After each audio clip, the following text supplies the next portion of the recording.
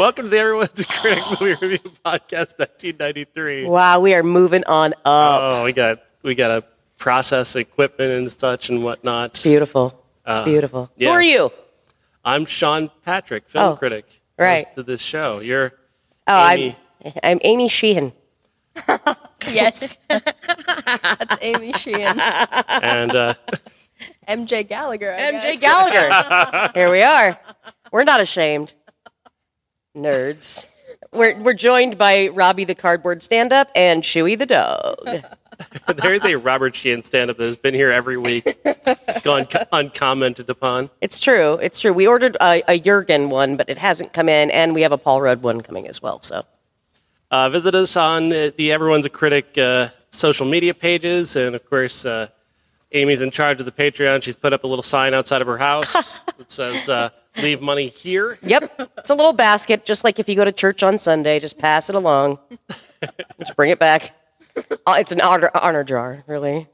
This week, two movies to talk about. We're going to start with Dave. Yeah, because MJ couldn't be with us last week for Carnosaur. You missed a brilliant film, by the way. Yeah, don't Google Thrush.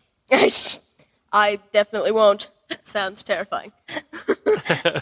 Obviously, you've never had it. I'll discuss that later. Wouldn't that be even more terrifying? Well, you know what? That'll only be on the Patreon, is me talking about Thrush for hours on the Patreon. And that will just be you standing outside on the street corner. Right. Talking to Ask random me people. about Thrush. It's not ask me about my thrush, just about Thrush. And all I'll do is I'll just Google it and show you pictures of it. Anyway, Dave. An actual good movie. Yes. We loved it. The story here is Kevin Kline plays a guy who impersonates the president. He gets recruited to be the president's impersonator, and when the president dies, he nearly dies. He's called upon to replace the president by the evil Frank Langella and the slightly less evil Kevin Dunn. Frank Langella plays the evil so well. He's kind of the worst part of the movie. Yeah. Because it's evil, he's like so malevolent, it's like it throws off the balance a little bit. It's his face, though. Like, I feel bad for him. He was born with that evil face. Resting bitch face. Resting Langella face. Which I think we all have a bit of inside us all, don't we? He serves cunt. He serves cunt. All the time. Cunt Langella.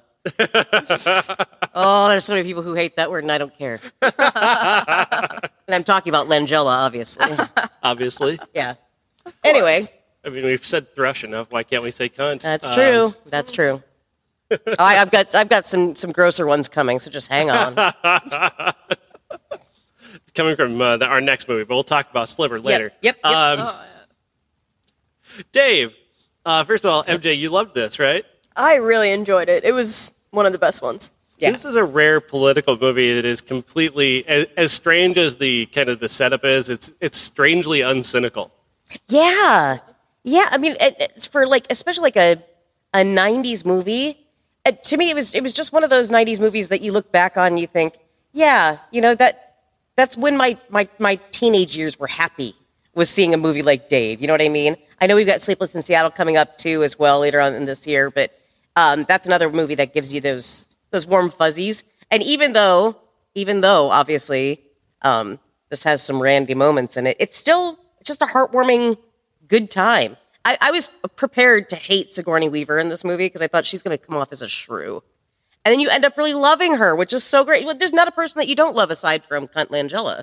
Yeah. So. Well, the original president isn't a good guy either. No. The first version that Kevin Kline plays, the actual president is a lying, cheating, sleazy. By the way, Laura Linney cameo. Hello. I didn't even know she was. I remember seeing this, but I didn't remember her in it. Yeah. And she does the dirty with the dirty president too. Wow. Love Laura Linney. Yeah. And, you know what? Who else had a cameo in this? Bonnie Hunt. Oh yeah, there was Bonnie Hunt. She was like a tour leader, the tour guide. Yes. Yeah. That was pretty cool. Good to see. Yeah. And of course, the great. Oh God, I forgot his name. Playing Merle. Charles Grodin. Charles Grodin, amazing in this movie. And here's the thing about him is that he's not really in it a lot. No, but when he shows up, he makes the most of his minutes. Is what he does. Yes, he's a good pal. He's a good pal. Wow. So Kevin Kline becomes the president of the United States, essentially taking over for the real president, and Langella wants to use this to kind of manipulate him into position to set himself up to become the president. But Dave just proves to be a really good guy who just wants to do good things for people, and it's amazing to watch a movie where just the goodness of someone just overwhelms the rest of the movie. Yeah. Yes, and it actually like ends well rather than like blowing up in his face. Yeah. Yeah. Well, beyond that too, it's like when you watch Kevin Kline, which again, it was fun to be able to share with MJ that this is Mr. Fish Odor from Bob's Burgers. That was awesome. So then you're putting like that face to a name kind of thing. Yes. But every time, and we're talking about good, the good guy, the good Kevin Kline in this one. When he's on screen, you smile. Like you don't even realize you're smiling. He brings that energy to it. So. Yeah, he's energetic. He's charming. He's sweet. Yeah. You want him as president, really. But he sings his little Hail to the Chief song while he's in the shower. Oh, my God. So just to remind people, so during this, him playing the president, basically, his wife, who is the First Lady Sigourney Weaver plays, she is unaware up until a certain point where, Dave's going along and he's a lot more jovial. He's a lot different than the man that she married. A lot different. And also, you could tell, like, Dave was actually really attracted to the First Lady. He's just, you could tell that there was chemistry there. Mm-hmm. I guess for me, that had to build. You could tell that they built that. They took just the right amount of time to build up for her to figure out, yeah, you're not my husband. But that hail to the chief when he's singing that in the shower. And she walks in. I thought for sure when she saw his dick, that is not the president of the United States. He had a giant dick. Yeah, exactly. The other one, pencil dick. Pencil dick. We'll go over that more later too. Pencil dick. Yeah. So, but I really like how they came together. I really like how they kind of slowly built, because she's doing all these initiatives. She's caring about the homeless and trying to take care of these people. The actual president has an aneurysm and is put into a coma, and so that's when they hire Dave and they dress him up and make him the president. And then he goes about basically Frank Langella goes about just running the country, like signing bills and shit. And once he accidentally signs a bill, like gets rid of homeless shelters. Dave's like, no, we need those. Yeah.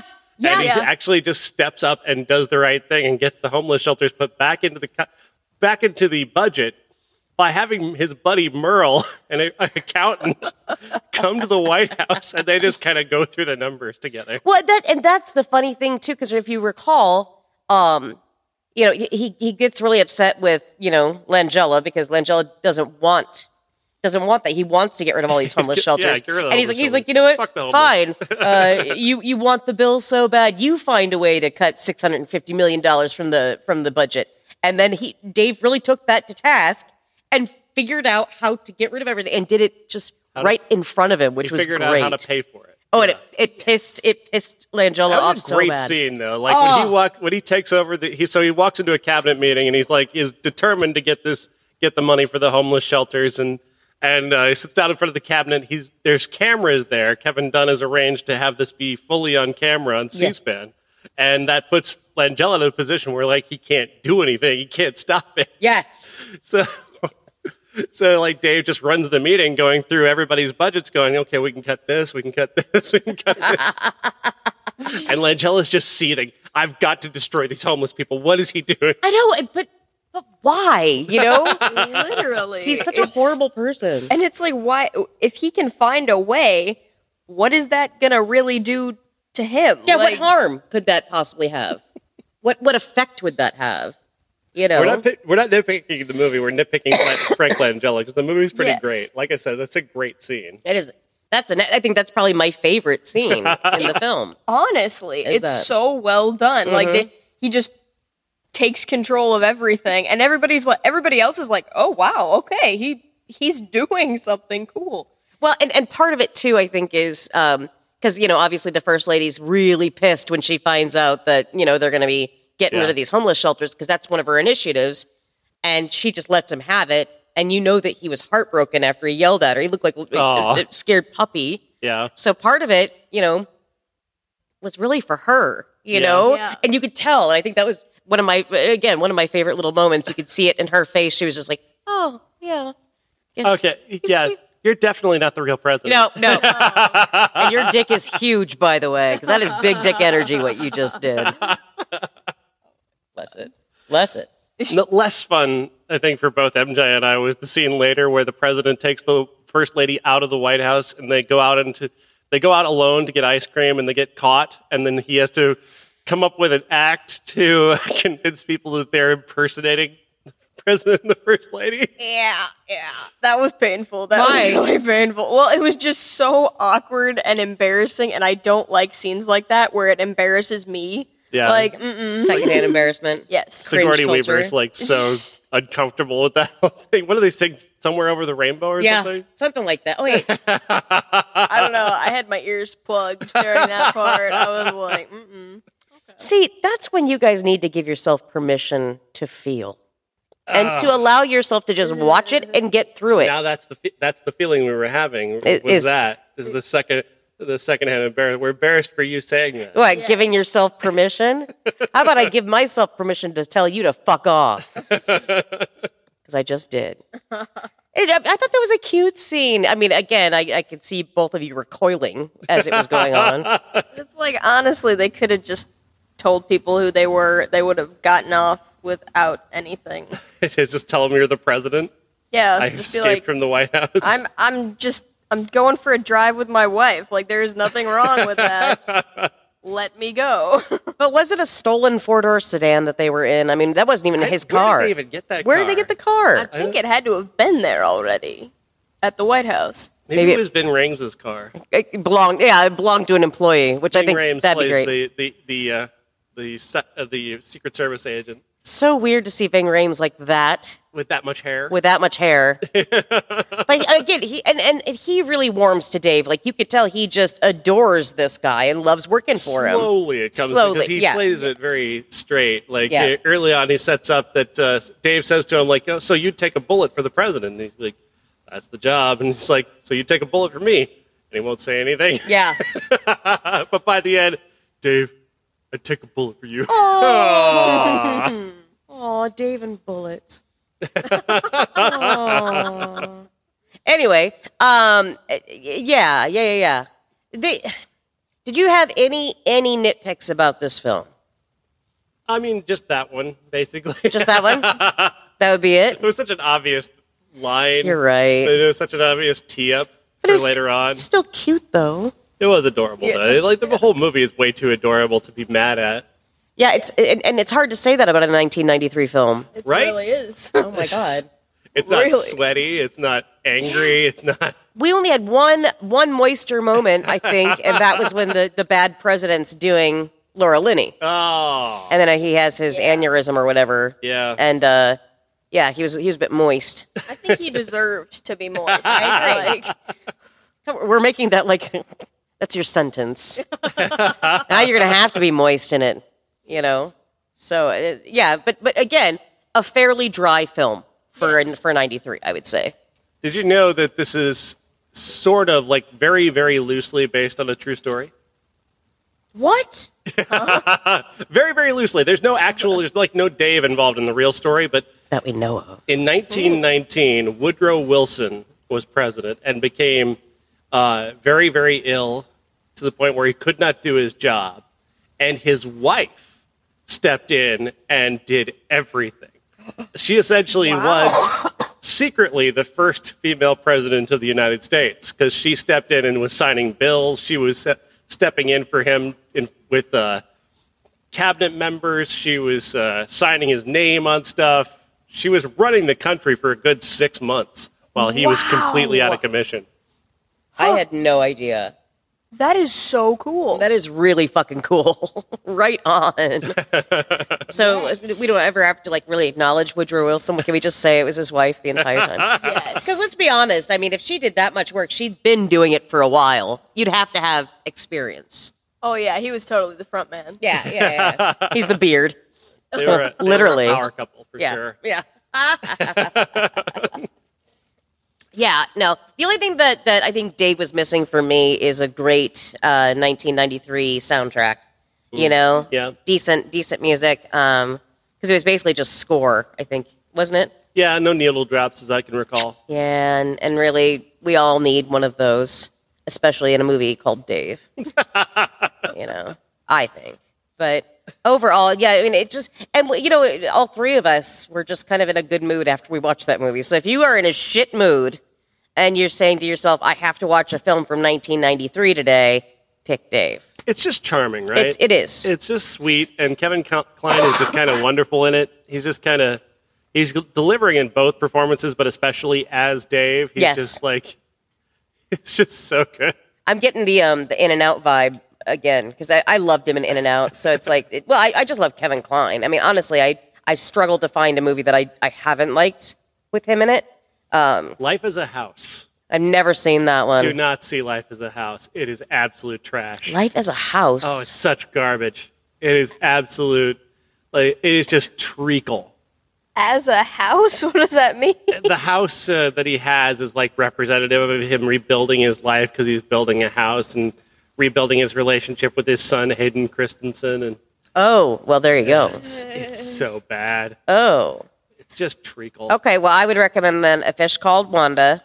I'm not a big fan of that one either. Love that movie, but again, you have to, I mean, it helps if you're a Python fan too. So, and then, what is it? Is it The January Man? Yes. Don't watch The January Man again. Watch it. Do not watch it again. Watch it. If you watched it once and enjoy it, live with that memory. Oh, I tried watching it again because How Did This Get Made did January Man, and so I watched it again before I listened to the podcast, and I'm like, aw. No. Okay, I'm not going to pay attention to that because I have great memories of that movie. So I love Kevin Kline. Yeah. So yeah, but yeah, Dave, fucking fantastic. Please go watch it. The best Kevin Kline performance. To you. Yeah. Yeah. I don't think there's a better one. To you. But because I think In-N-Out. I love that performance. I have not seen In-N-Out in years. I worry that it doesn't hold up. I saw bits and pieces of it the other day. I just happened to be flipping stuff. Yeah. And I would go back to it every once in a while, but it still holds up. It's still got some zingers. Okay. And it's Kevin Kline, so check it out. Check it out. Or just watch Bob's Burgers and watch heavy fish odor episodes. Thanksgiving. The Thanksgiving episode? Yeah, there's that Thanksgiving episode. There's also, what was the one? The Thanksgiving, they have it at his house, and he pretends that the Belcher kids are his kids. Yes, there's also the one with, where he's singing a lot, in the one with Gene as Edison. Yes! In their lovely sing-along love story. Oh, with Megan Mullally, they do their Electric Junk. Yes. Yes, fantastic. They sound beautiful together, by the way. So, yeah, fantastic. Fully recommend. They're also very prominent in the Bob's Burgers movie. Yes, he is. Yes, he is. There's, you'd be hard pressed to find an episode of Bob's that Fish Odor is featured in where he's not hilarious. Yes, I don't think that there is one where he's not hilarious. Oh, bourbon. Bourbon. I don't have that in my head. Is it Zach Galifianakis who he's paired with? That's his brother. Yeah. Yeah. Good times on there. And his brother decides to make over Bob's bathroom. That's one of my favorites. Oh my God, with the Swiss toilets with no seats. I don't know why I would just never expect Kevin Kline and Zach Galifianakis to vibe that well. I know. I agree. Well, when they announced, I remember right when they were doing production for the first season of Bob's Burgers, and I remember they said that Kevin Kline. No, there's a picture of Kevin and Eugene Merman and John Benjamin, and I'm like, oh, Kevin Kline's going to be doing a voice with my favorite people in the world, some of my favorite comedians of all time. Kevin Kline's going to, and I loved him. And I thought, I wonder what they're possibly going to have him do. And man, did they pick the perfect character for him. He embodies fish odor. Yes, absolutely. Yeah. But he's not necessarily a villain per se, but it's certainly not like the Kevin Kline type at the point that he takes that role either. No, I mean, villain in as far as he wears an eye patch. Yes. And then he's got that beautiful golf cart that he steals pumpkins on. And also people's bikes. Also people's bikes. People keep, quote unquote, leaving them for him. Oh, God. Yeah, there's just too many. Oh, Dave likes riding bikes. Dave does like riding bikes. It's a theme. I bet, Kevin Kline's going to listen to this podcast and he'll be on his bike. He also rode a bike in the Emperor's Club. Did he? He did. Oh, shit. You know what I just had a thought? The Big Chill. The Big Chill? Wasn't he in The Big Chill? I don't remember if he was in The Big Chill. Pretty sure he was in The Big Chill. Big Chill is such garbage that I just don't care. I can't, I looked back on it and I... boomer nonsense. I loved the soundtrack and I thought I loved the movie. No, you like the soundtrack. I like the soundtrack. Turns out that was it. That's all you like. But I still love Kevin Kline. That's it. Nothing else about that movie to like. Exactly. MJ, what do you want to tell people about Dave? I don't know. I really enjoyed. It was very interesting seeing how a person with no prior experience of any sort of political background could do so well in an office and better than somebody actually trained in political things. What'd you think of his Jobs Act? Give every American a job? Oh, yes. That was very interesting. That he was just like... It's weirdly logical, isn't it? Like, it couldn't work. Yeah. Well, I think, that was the other thing, too, that we kind of talked about was, for the most part, it's political, but it doesn't veer too far to one side. You know what I mean? Like, you can keep the Republicans and the Democrats. Like, back then, there was decorum. You could have a conversation with somebody across the aisle. You know what I mean? Well, they have all those cameos from people on both sides of the political divide. And that was really cool. And that's how it's supposed to be. I know a lot of people don't think that now, but that's how it's supposed to be. But I mean, ultimately, he was a very democratic president. Right. Ultimately. Sigourney Weaver definitely veered on the side of Hillary Clinton, for sure. There's a weird cut scene where he's just shouting MAGA, but other than that... I'm glad they cut that. I'm glad they cut that. All those people wrapping themselves in Let's Go Brandon flags. You dumb fucking idiots. Let's go ignorance. Sorry. That's what's going to be on my flag that faces the house behind me. But honestly, I think they finally took it down, though. No, she put up her springtime one. Oh, yeah. Had to change it for spring. Well, it's either that one or it's the one that says Trump won, you know it and I know it. And I saw that one outside of Princeton the other day. Oh my God. It's, again, you're all stupid. I mean, I'm not going to be very democratic in my ways there, but I mean, anyway, that was the nice thing about this film is that you saw people actually get along. You saw intelligent people in the room, aside from, cunty Langella, who's just trying to score it big. Which I don't know how he thinks. Like, so where would he be at in the hierarchy? Because he really wanted to. He was the chief of staff. Okay, so that he definitely probably. Well, I guess he wouldn't you have to be speaker. I thought it was like something speaker. He had to get rid of the vice president. And then that would make him first in line to run. Like, they'd be the most likely nominee to run with the president dead. Right. He could step in and count himself as the front runner in his party, I guess. It's been so long since I've taken government class. I don't remember shit. You'd think I'd be MAGA, because I don't know anything about government. But no. Ben Kingsley is in this movie. I loved him. He plays the Boy Scout vice president. Yes. And they call him a Boy Scout. He's just a really good guy. And once Dave realizes that he's a really good guy, Dave's like, okay, I can step aside and let this guy be president. Yeah. Like a good person would. Yes. Well, and it's weird because, like, Ben Kingsley also has kind of a resting cunt face. For me, right? At least. So when I saw that it's like, oh no, is he going to be like the evil vice president? Like, I was very relieved to find that he played a good guy in this. Very relieved. Yeah, that was nice. Yeah, it was a change for his face. Is Dave the best movie of 1993 so far? So far, yes. Yeah. I'd say that. Yeah. Yeah. Just ahead of Loaded Weapon. Yeah. Well, yeah. Loaded Weapon. Dave, and then I would do Benny and June just because I really loved Benny and June. Right, and Army of Darkness is obvious. Obviously. Yeah, for sure. Which ones do you like so far? Leprechaun. Oh, Leprechaun. Hexed. Oh. Back when I thought that was the worst one of them all, then They just keep topping themselves, don't they? They really do. Just when you think they can't, and then we watch that second Ari Gross movie. Oh, God. What was that called again? Shit. Yep. Shit in a shoe. Something about how to fuck a woman like Courtney Cox. How to fuck women out of my league. There it is.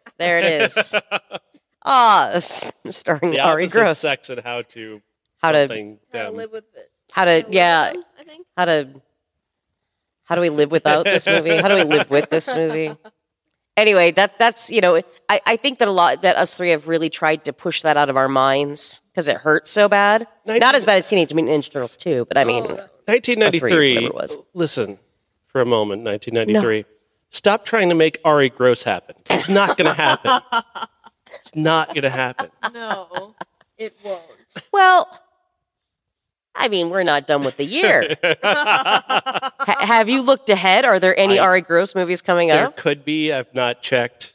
I don't know. He's already been in two of them. So I don't know whether he'd have time to make another one. I'm feeling like 93 was his year for being prolific. Yeah, 2 is enough, I think. Yeah, two is too many. He did 2 and then he just took a break. He did. Too many. Well... Let's not forget the movies that he actually worked on in 93 that didn't come out till 94. Oh, God, you have one in mind, don't you? Maybe. Oh, but I'm not going to name it. Don't. If you say it 3 times, it might show up. It's just awful. It's just awful. Speaking of just awful. Yeah. Sliver came out this weekend. Sliver. What's a sliver? What's a sliver?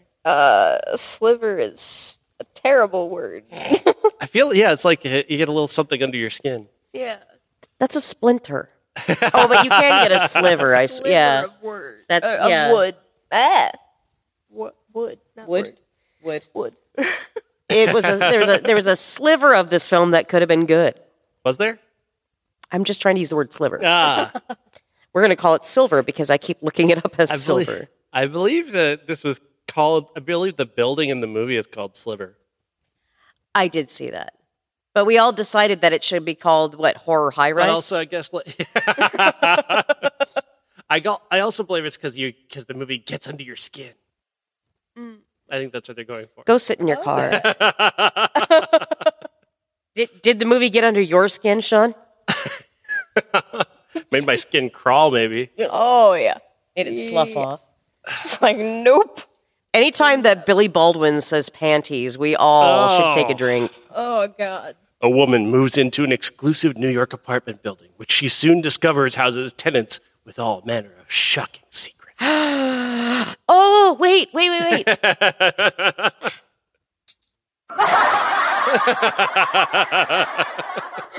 It should have been a comedy. It was comedically executed. Directed by Phillip Noyce. Noyce. Terrible film director for the most part. He's made 2 good movies. He made a movie called The Quiet American with Brendan Fraser and Michael Caine. Oh, yeah. In 2002. Sure. But his most recent film is called Desperate Hour, and it stars Naomi Watts, just Naomi Watts. There's literally no other character in the film. She's got a son who is essentially believed to be enacting a school shooting, and the entire movie takes place with her. She's on a jog, and she hears about this through her headphones. Somebody calls her or something, and she's like, hears about it, and then she's got to jog all the way to the school to see if her son has committed a mass shooting.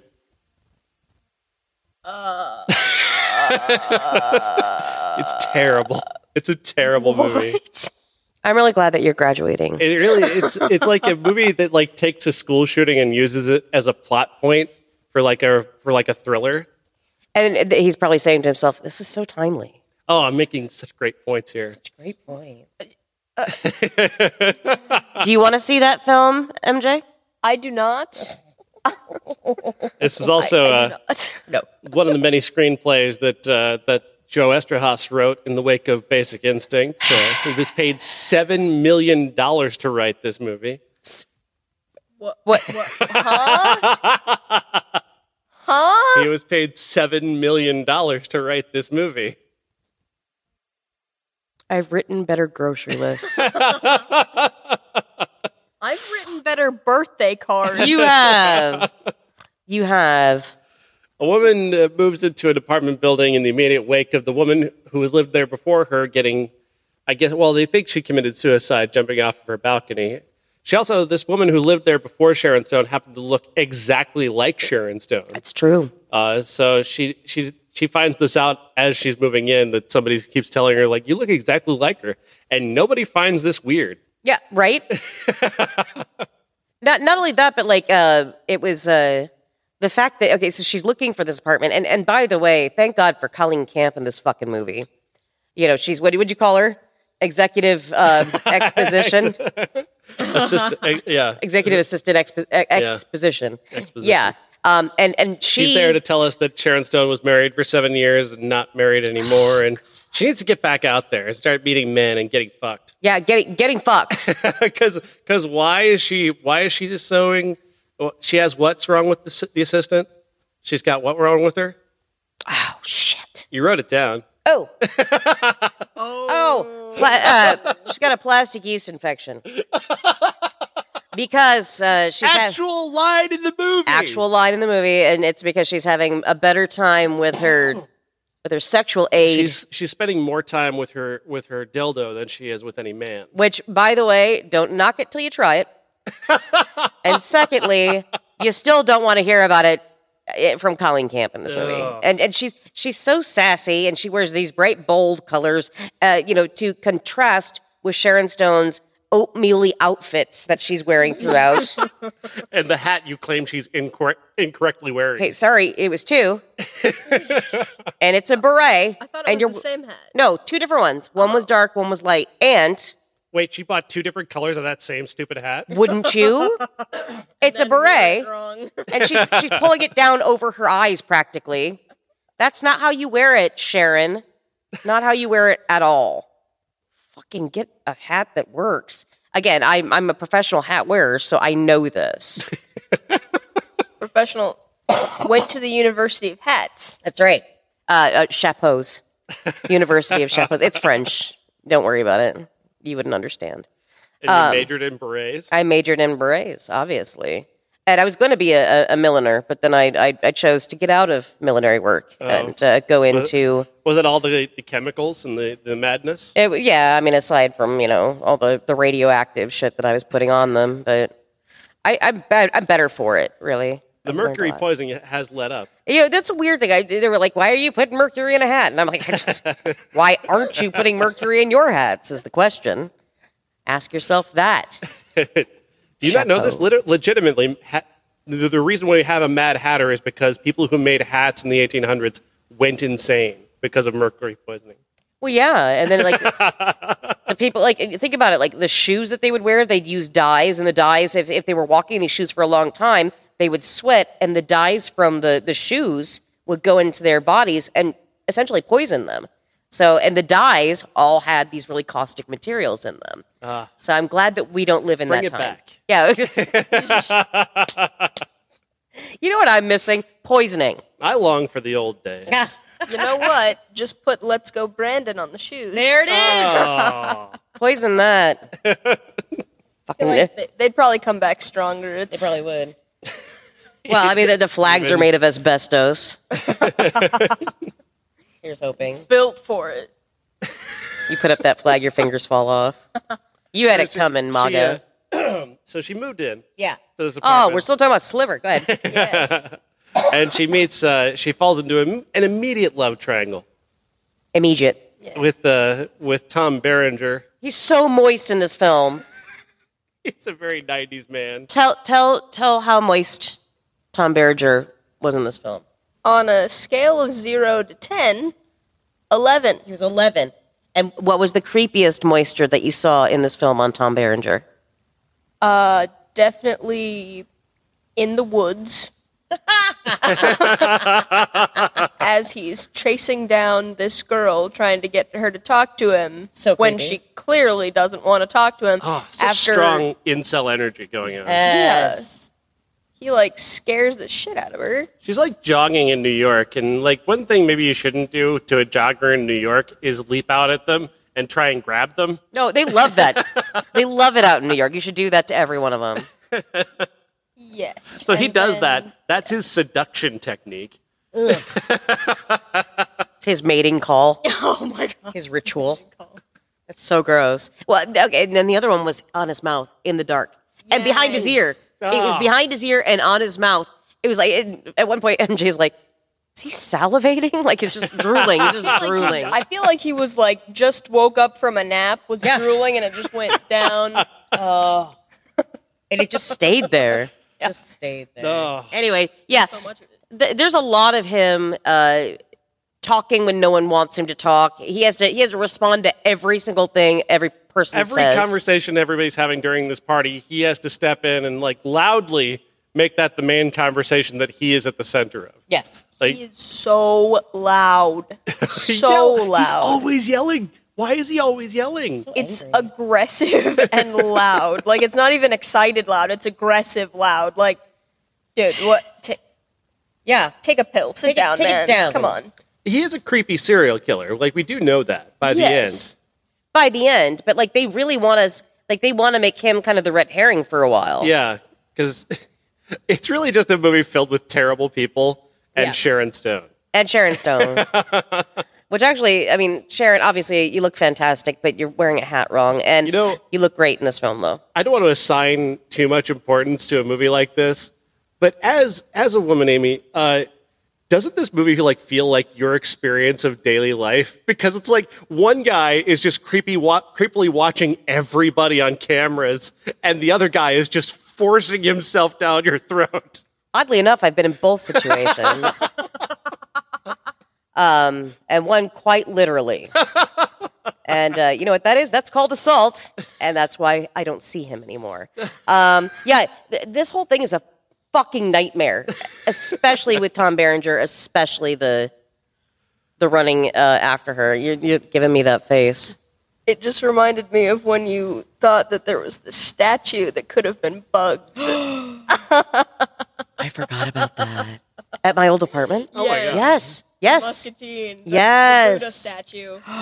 And that's why I wanted to get rid of it, because it freaked me out. You Because thought there was somebody like put a device on a statue? one person in particular, and I actually, he said he found it found it somewhere, and he's like, oh, you'll like this. I had to throw it away. Because and we kept looking at it like we were, MJ and I were like, we're feeling all over it. And it's like, I did not want to throw away a Buddha statue. I did not want to, because to me, it's like, that's sacred. Right. But I didn't know how else to get rid of it, and I was positive I was being watched. And having it given to you with that energy is bad luck anyway, so... Yep. So, yes. A Buddha would tell you to read that by. I'm telling you, I wish I would have listened a year and a half sooner, because I didn't. But yeah, this movie, I'm not going to say it's triggering, because I can't stand that word now, but it definitely, it makes you feel really fucking uncomfortable. Really uncomfortable. Yeah. That's Joe Esterhaz in a nutshell, but... In a nutshell. In a nutshell. So Billy Baldwin, who we saw recently in was it 3 of Hearts? It was 3 of Hearts. And right? playing another sex worker, I guess. Or so we think. No, just another creep, really. Until we find out he's a billionaire and he owns a fucking building. Yeah, that's the big twist. He's a billionaire who owns the entire building, and he's outfitted the entire building with every camera possible. Like the cameras that did not exist in 1993. No. Like... Very advanced technological work there. Yeah, it's weird because, touchscreens didn't go anywhere after that. that was, but and then that gigantic remote. I love that thing. That was huge. It is quite future tech. I gotta give him that. Yeah, but I mean, you couldn't. We do feel like now today we're in a fucking surveillance state. I mean, Big Brother. And that's basically what he's doing 30 years ago.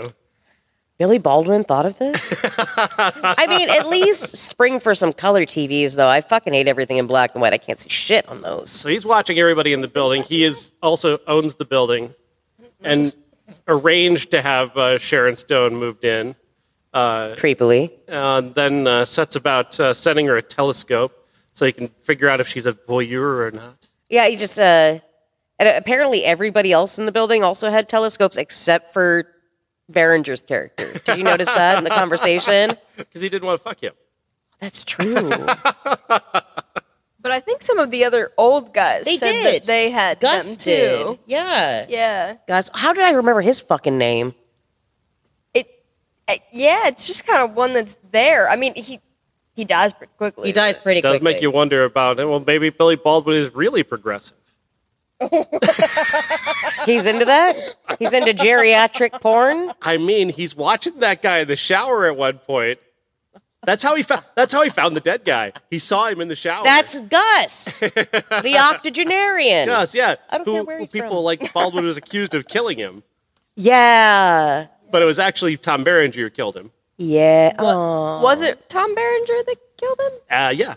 Because Tom Berenger is the one who killed the woman who lived in the apartment before. Well, yeah, but that doesn't necessarily mean that he killed both of them. Good point. And also... because Gus was asking questions about the girl, though. That's why he killed him. Okay, but Billy Baldwin was the one who called the ambulance because he said he went down. No, he didn't go down there. He was watching him on his camera. That's what I'm saying. But okay, and then... So did Berenger kill Vida, too? Yeah. The great Polly Walker, by the way, who plays Vida. Who I loved in this. We thought it was a red herring, but no, that was actually when we that really was him in the hallway. Yeah, when he comes running after her, after he actually did kill Vida. He didn't stumble on that scene. He actually did kill her. I wonder why he was wearing that beanie. But at least he was wearing it right. That's really all you care about. Just that the hats are weared right. Or worn right. Weared right. I weared my hat right. So the twist of the movie is that this creep William Baldwin character is watching people on cameras all over the building, and he's not the weird serial killer. How? Literally, it's the weirdest plot twist I've ever seen. Like, okay, yeah, he's a major creep, but he didn't kill the people he was stalking and creeping on. Someone else did that. Well, and here's something else that they didn't wrap up, or maybe they did, and I just kind of drifted off. Tom Berenger showing Sharon Stone's character Carly, showing her pictures of Billy Baldwin's mother, who oddly looks very, very much like Sharon Stone and the prior tenant to that. And he's like, we're all going, oh, Oedipus complex. You just want to fuck your mom. Okay, cool. Whatever. Not cool. This movie's just going wherever the fuck it wants. Cool. No, I mean, I'm not pro fuck your mother, obviously. I'm not. Who do you think I am? But don't picture it. But I mean, obviously. But did they tie that up? Because that's fucking creepy. No, they don't. I don't think they wrapped that up in any way. I think it was wrapped up by that scene. It was just, that's true of me. Yeah. No, that's true. What was the point of having a separate murderer?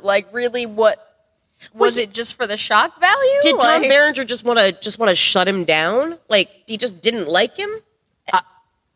I think no. Tom Berenger wasn't aware that Billy Baldwin could see everything that was being done, or was he? I don't know. See, the movie's terrible. It's so bad. Yeah. No, Tom Berenger just happens to be a guy who, like, he killed the woman who lived in Carly's apartment before she did. Yeah. And then he killed the old man to cover it up. He killed Vida to cover it up. Every murder that he committed was to cover up anybody who was looking into the murder. But you know what the weird part is? At the beginning, he's the one looking into the murder. He's the one that's like, oh, it wasn't a suicide. I know it wasn't a suicide. It was a murder.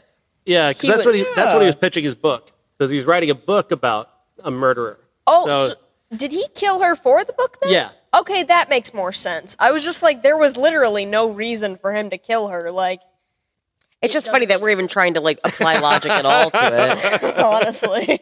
To a movie that's basically just mostly just gross sex. Yeah. Can we talk about that for a minute? The gross sex? Yes.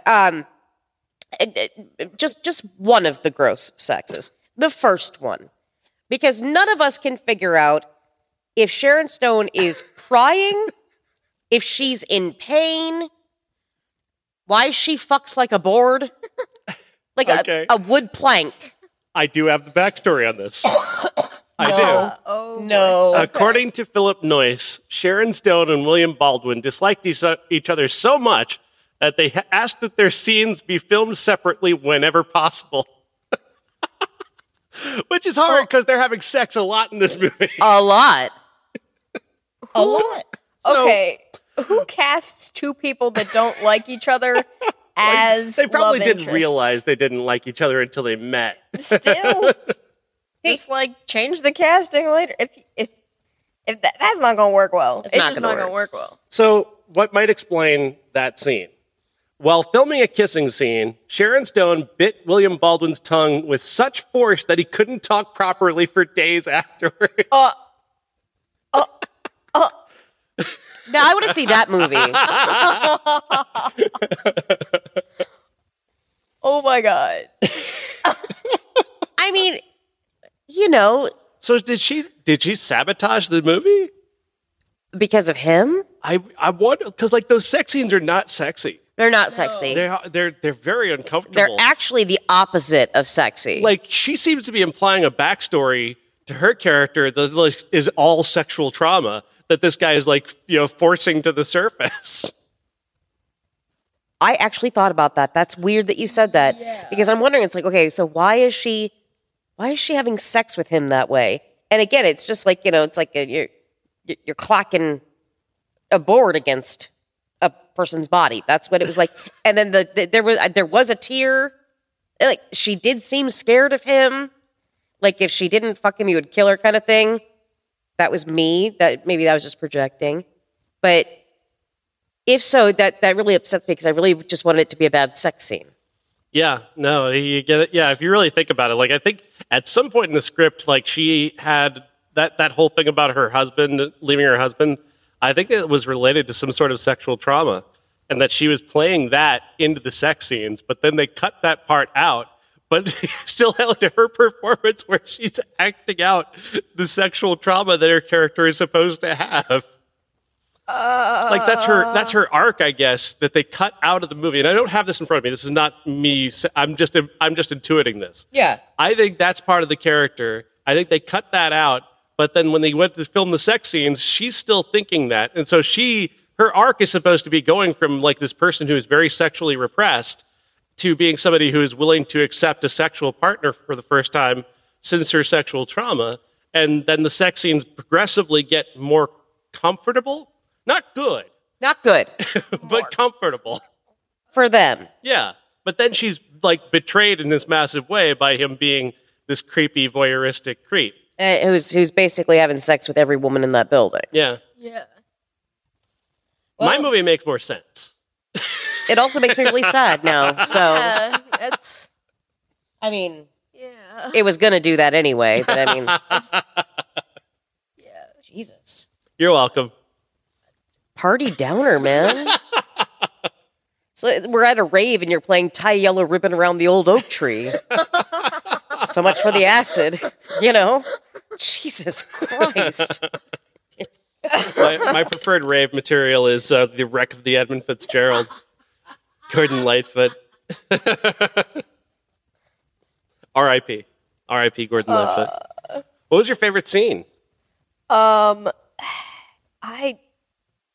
don't know. I think the only scene that I actually liked was her helping her neighbor move in, or like move her stuff inside. Yeah, Vida had her stuff in the hallway and she helped her take it in. Yeah, like that was the most interesting part of the film, I think. Vida's apartment. Yes, Vida's apartment is way more interesting than anything in the movie. She is living like this amazing life, just bright and colorful. Like I loved her architecture. I did too. Her aesthetic. It was very, fantastic. Very early 90s for me, which is one of my favorites. It's very bold. It's very like real world. Yeah. Kind of like, but better than IKEA. That apartment is in the movie for 2 minutes, and it makes the best impression of any apartment in that building. Easily. Yes. Easily. And then I even enjoyed all of Vida's luggage. I was really enjoying looking at all the different types of luggage Vida had. That apartment looked like someone named Vida lived in it. That's true. And she, God, Polly Walker, British, fucking love everything about it. When she, you knew she was going to get killed.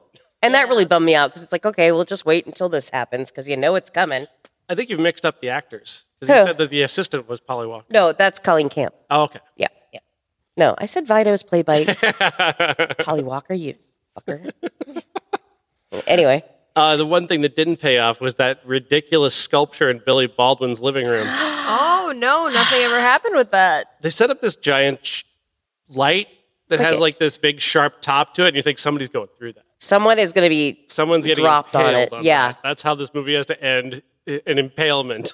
And otherwise, again, it goes back to that thing we were talking about last week with Carnosaur. Don't add stupid nonsense to your movie that doesn't have any purpose of being there, because it just pulls focus away from the scene. Yep. There's this giant light fixture in the middle of the room that's lit up. It's got this sharp peak on it. Yeah, I'm not sure what it's supposed to evoke. Like a pyramid kind of shape, but really super sharp. Yeah, and she was even touching it at one point. She was like rubbing it. Yeah, and it was like, oh, that looks like it'll be important. That's going to go into somebody's back. That's what we thought, sure. That is bad production design. It is. I agree. When something pulls focus away from what's happening in the scene, it's bad production design. Whereas Vida's apartment wasn't pulling focus, it enhanced the character of Vida, because, again, like I said, that looks like an apartment that someone named Vida lives in. Yeah, and her personality and, Coke binges, they fit in that room. You know what I mean? By the way, you want to know another cut scene from this movie? No. There was supposed to be a scene between Vida and Tom Berenger where they're having masochistic sex dressed all in leather. I would have loved that scene. Just because it would have added to, the already kind of... No, I'm sorry, it wouldn't. I would have loved to see it anyway. It was added as a rewrite as they were going along, and when they told... When Polly Walker and Tom Berenger were told that this scene is going to have them wearing S&M gear, they're like, no, we're not doing that. Oh. That's awesome. Stand up for what you believe. Although, like I said, I like leather, just not on Tom Berenger. Oh, he'd be so sweaty in that.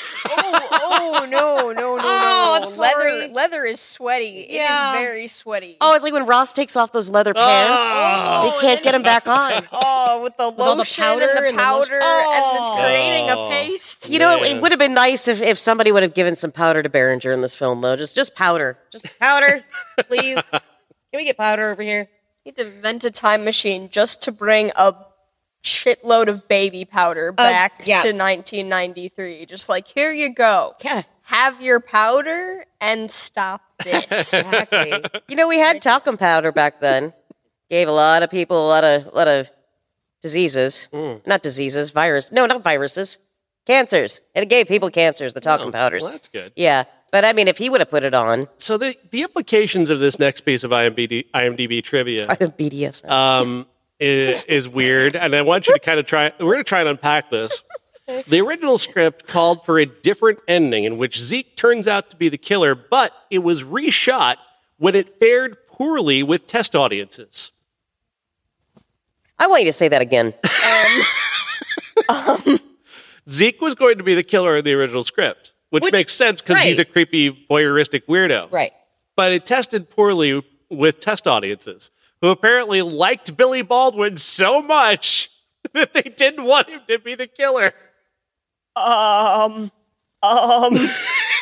He's so... 1993, are you okay? Yeah, right? Are you all right, 1993? He's so icky, though. He's so icky. He plays cameras in everybody's apartment and watches them all day. Yeah, but that's okay because he's cute. He's secretly taped having sex with every woman that he had sex with without telling them. But he's really hot. I'm sorry, I'm just a test audience here. How does somebody look at that and think, oh, that one?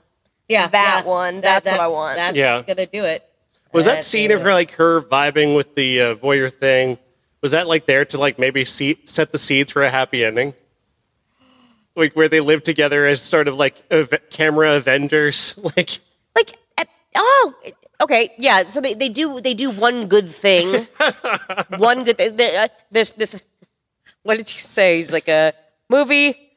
Are you fit to carry this heavy? Subplot. Yeah. Yeah, this heavy subplot. So there's this young girl, and apparently she's being diddled by her stepdad. Is that it? That seems to be the implication. And it's terrifying. And she tells her mom, and we see that on Billy Baldwin's cameras, her telling her mom, and her mom just slaps her across the face and tells her she's a liar. Yeah, because don't believe your kids. This movie cannot carry this kind of weight. No. This is not for you. No. Any other film. You know what? I'd take a whole Lifetime film about that instead of watching this. And it didn't change it. It didn't do anything for me. It doesn't enhance the film. I think what it's there for is to enhance the idea that he's not a bad guy. Except that you are. And here's why. He hacked into her work computer. He sends her roses. And again, this, as somebody who's had this done, not hacked into my work computer, but has sent me roses and done shit like that at work. It's weird. Don't do it. Don't do it. If you're married, roses are an anniversary gift. They're an anniversary gift. But if you've just been casually dating, courting is not where that goes. Don't do that. It was literally the day after the first time they slept together. The day after. She had 15 dozen roses delivered to her apartment. 15 dozen. That is so intense. The apartment's going to smell great. But now, that leads me back to his seduction technique, Billy Baldwin. Could you call it that? His seduction technique is to say, let's go to the gym. Yeah. That was red flag number one for both of us, because I'm like, fuck you. No. That is not a date. That is not a date. And he's like, no, it's going to be fun. There'll be no mirrors. Except that there's mirrors there. There's mirrors everywhere. And there's people. There's lots of people. Are we body shaming Sharon Stone? Is that what the movie is doing? Is the movie body shaming Sharon Stone? Because she's fucking beautiful and she's easily in the best shape of her life. She's fucking gorgeous. Top notch. And then she's like, I don't want to exercise. Don't make me do it. And he's insistent. He just makes her do it. She already goes jogging. She's fine. Yeah. Okay. Thank you. There it is right there. Now, if anything, that should have told us all. And, you would think that he would know that since he has cameras everywhere. Literally. She did go. I mean, we don't know why. And then he uses that to have sex with her afterwards. That's true. Then they go back, have a beer, and all of a sudden is dick deep into her. How sweaty were they at that point? Oh, my God. Oh. And one or both has swamp ass, too, because you can't not have that after the gym. Full workout sweat. Oh, butt grit. It's all happening down there. You know what? You can do this, but you stay up here. You stay up here. Because I don't want that down there. And he dares to enter her from behind. Oh, wow. Oh, it's so sweaty. Yeah. Oh, it's so That's the sweaty. follow-up scene. Yeah, it doesn't matter. There was so much just packed into that one day or night or whatever. It was no. And you poor thing, you had your T-shirt over your face half the time. I was just like, nope, I'm turtling into my shirt. Turtling. has to turtle because, and then I had to pull out our emotional support, Robbie, and ask where the movie touched you. Yeah. And you just everywhere. And Robbie's he's a smiling cardboard cutout, but he looked really sad during this movie. I don't know if it was just me, again, projecting, but he seems a little sad. So. All of 1993 appears to be very sad. It's true. Aside from Dave. And Loaded Weapon. Dave is a ray of sunshine. That's true. That is, thank you, Dave. We needed you. We appreciate you, Dave. We very much appreciate you. And your name is Dave, so we gotta love any Dave, really, that we can. It's hard to believe that Jürgen Prochnow turned down this movie to be in Body of Evidence. What was the decision maker there, Jürgen? I'd like to see what balanced the scales, what tipped the scales, rather, to one side. You wanted to see Willem Dafoe's confusingly large penis. I mean... Oh. That's time we're never going to get back. No. That hurts. But I would have liked to see Jürgen play the Tom Berenger character in this film. That would have been a much better performance. I would have preferred it. Yeah. Yes. And we would have gotten more of him in this film. And you know what? Maybe the test audience would have liked him, and then we would have had the original Billy ending. Baldwin would have been the murderer. Maybe that's the theory that we should go with, is that test audiences hated Tom Berenger so much, make him the killer is our note that we're giving you. Yes. See that. He's so obnoxious and we hate him so much. He should be the killer. He should be the killer. I think we can all agree. Even those of you who haven't seen the film, I think we can all agree. Tom Berenger is terrible in this movie. He's just so obnoxious. It's such an obnoxious performance. Yes, I hate it. It really is. It's so loud. It's so too much. It's his voice. Yes. Everything he says. There's a scene where he's trying to... And I know he's the villain eventually. We learn that he's the villain. So it makes sense that he can't control his emotions, maybe. That's what he's playing. I kind of get what he's playing. But, he's trying to convince Sharon Stone that William Baldwin is the bad guy, not him. And his way of doing this is to break into her apartment and sit there in the dark smoking a cigarette. And then when she comes into her apartment, start yelling at her. Right. He just starts yelling. Yeah. His voice just keeps rising. That's how I like to start all discourse. Just immediately out of the gate, just start screaming at people. The most convincing thing you could do is just continuously yell at a person to get them to believe you. He's smoking so much in this film. When we first meet him, he's smoking. Oh, Tom Berenger, how are your lungs, man? Also, I wouldn't appreciate it if I were Sharon Stone's character and you're smoking in my apartment when I don't smoke. How do you even know if, how do you know if that's cool or not? That's not cool. Everybody just assumed. Just right. Go ahead and smoke. And as a sometimes smoker, I would never dream of lighting up in somebody's house that isn't my own, ever. That's just a dick move. No one smokes in my apartment. No, and they shouldn't. That's your space, That's icky. That's icky. Well, but Tom Berenger's character is just straight up fucking icky. 1993 is icky. It's true. Yes. It was a very icky time. Yeah. Yes. Yeah. We couldn't see it because we were icky teenagers at the time. Yeah, but we were better than this movie, Sean. I was 15, you were 16. We're just trying to survive at that point. MJ didn't exist at this point. That's true. That's why our lives were not complete. You've completed us now. Yeah, Weird trio. Does it make you sad that we're trying to pull you into our sadness of 1993? Sometimes. And then I watch a movie like Dave, and I'm like, okay, all right. Yeah. See? We're not all bad. Our trauma is not as bad as it seems. I mean, it is. It's deeply ingrained. But Well, we have a decision for next week. No, we don't. We don't? All right, give the names. We have a Sylvester Stallone rock climbing movie called Cliffhanger. And we have the live-action Super Mario Brothers starring Bob Hoskins and John Leguizamo. So we don't have a choice then. I am not fucking sitting through Cliffhanger. I fucking hate that movie. I just don't like anything Sylvester Stallone's in. So you'd rather sit through Super Mario Brothers? Fuck yeah. Well, MJ wants to compare it to the new film. Oh, sure, yes. compare it to the new film. Just speaking for you. You're welcome. I don't see... You really want to watch a rock climbing film?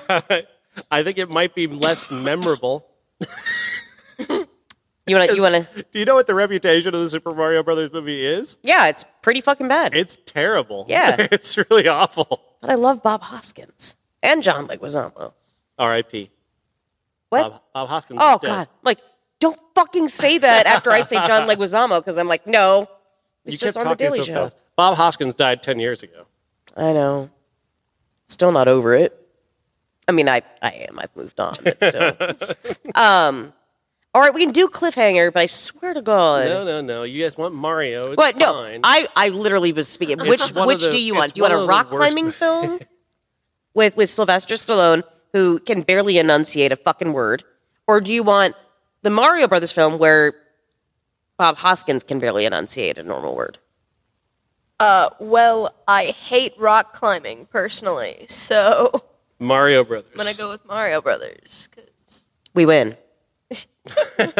We win. Wait till you see the movie. Wait till you see Dennis Hopper's performance, and then you'll decide if you won or not. Oh, who does he play in it? He plays the Bat King Koopa. It's so bad. We're gonna have so much fun with it. I promise you. Not like it's not gonna be like the way we saw Teenage Mutant Ninja Turtle, like that one, but it's gonna be like that kind of pain. I think. Except that movie was fun, but you know. We'll never get that time back. No. We'll never get that time back. No, we won't. No. We won't. And you're wrong. It's a dumb little movie for babies. And there's nothing wrong with that. Should we end the podcast the way that the film ends?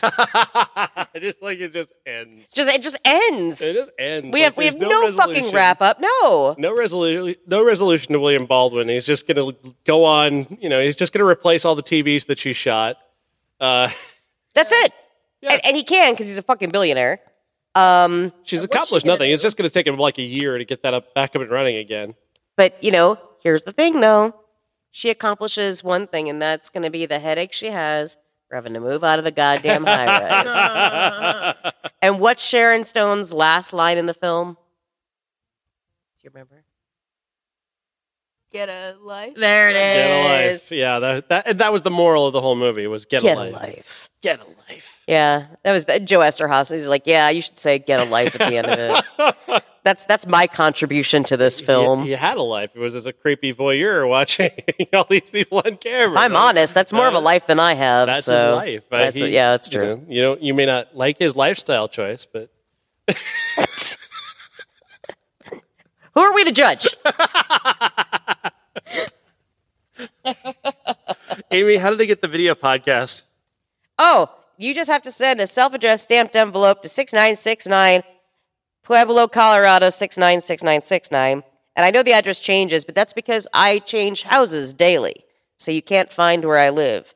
And then also you can go to our Patreon, which is a basket right outside of my house next to a tree, and that will always be here. Yeah. So I'll just come and check it. It's right next to Amy's Facebook page. Pictures pinned to the wood. And trust me, the thing is, wood it can't feel. So that's why I hammer lots of things into it. So you can do that for now. Yeah. Because pretty soon a real Patreon's going to go up. Oh wow! And our social media is actually going to go to the information superhighway. And I'm really looking forward to 1996 when that's invented. So. Amy even got a www. I did. I got us a, it's going to be great. And it's all decorated with just GeoCities and like lots of blingy. So it's very sparkly and it's basically green. It's going to hurt your eyes is what I'm telling you. It's going to hurt your eyes for a while. Only if you can navigate the web ring. You have to navigate the web ring. And then if you can't get on, it has an immediate link to Oregon Trail. So either way, you're going to have a good time. You're going to have a good time. So, but yeah, keep on the lookout because those socials, as the kids say, are going up here in about 2 weeks. And also, we are going to be live video recording our podcast. Not live, but video recording at least. You'll be able to actually see how beautiful all three of us are, because we're going to have that up on our YouTube channel that's going to be starting up too. Oh my gosh! I know. Well, I mean, it's. Did you finally run out of VHS tapes? No, I've got plenty. I mean, we're still going to do that. I know you old schoolers, you can't get rid of your VHS, so we're going to keep that going. Maybe we might actually graduate to DVD, though. We'll see. We'll see. Only DVDs available in Britain, though. Oh yeah, they're PAL. You have to have the region. You can't have a region-free one. It has to be like region 2, region 4.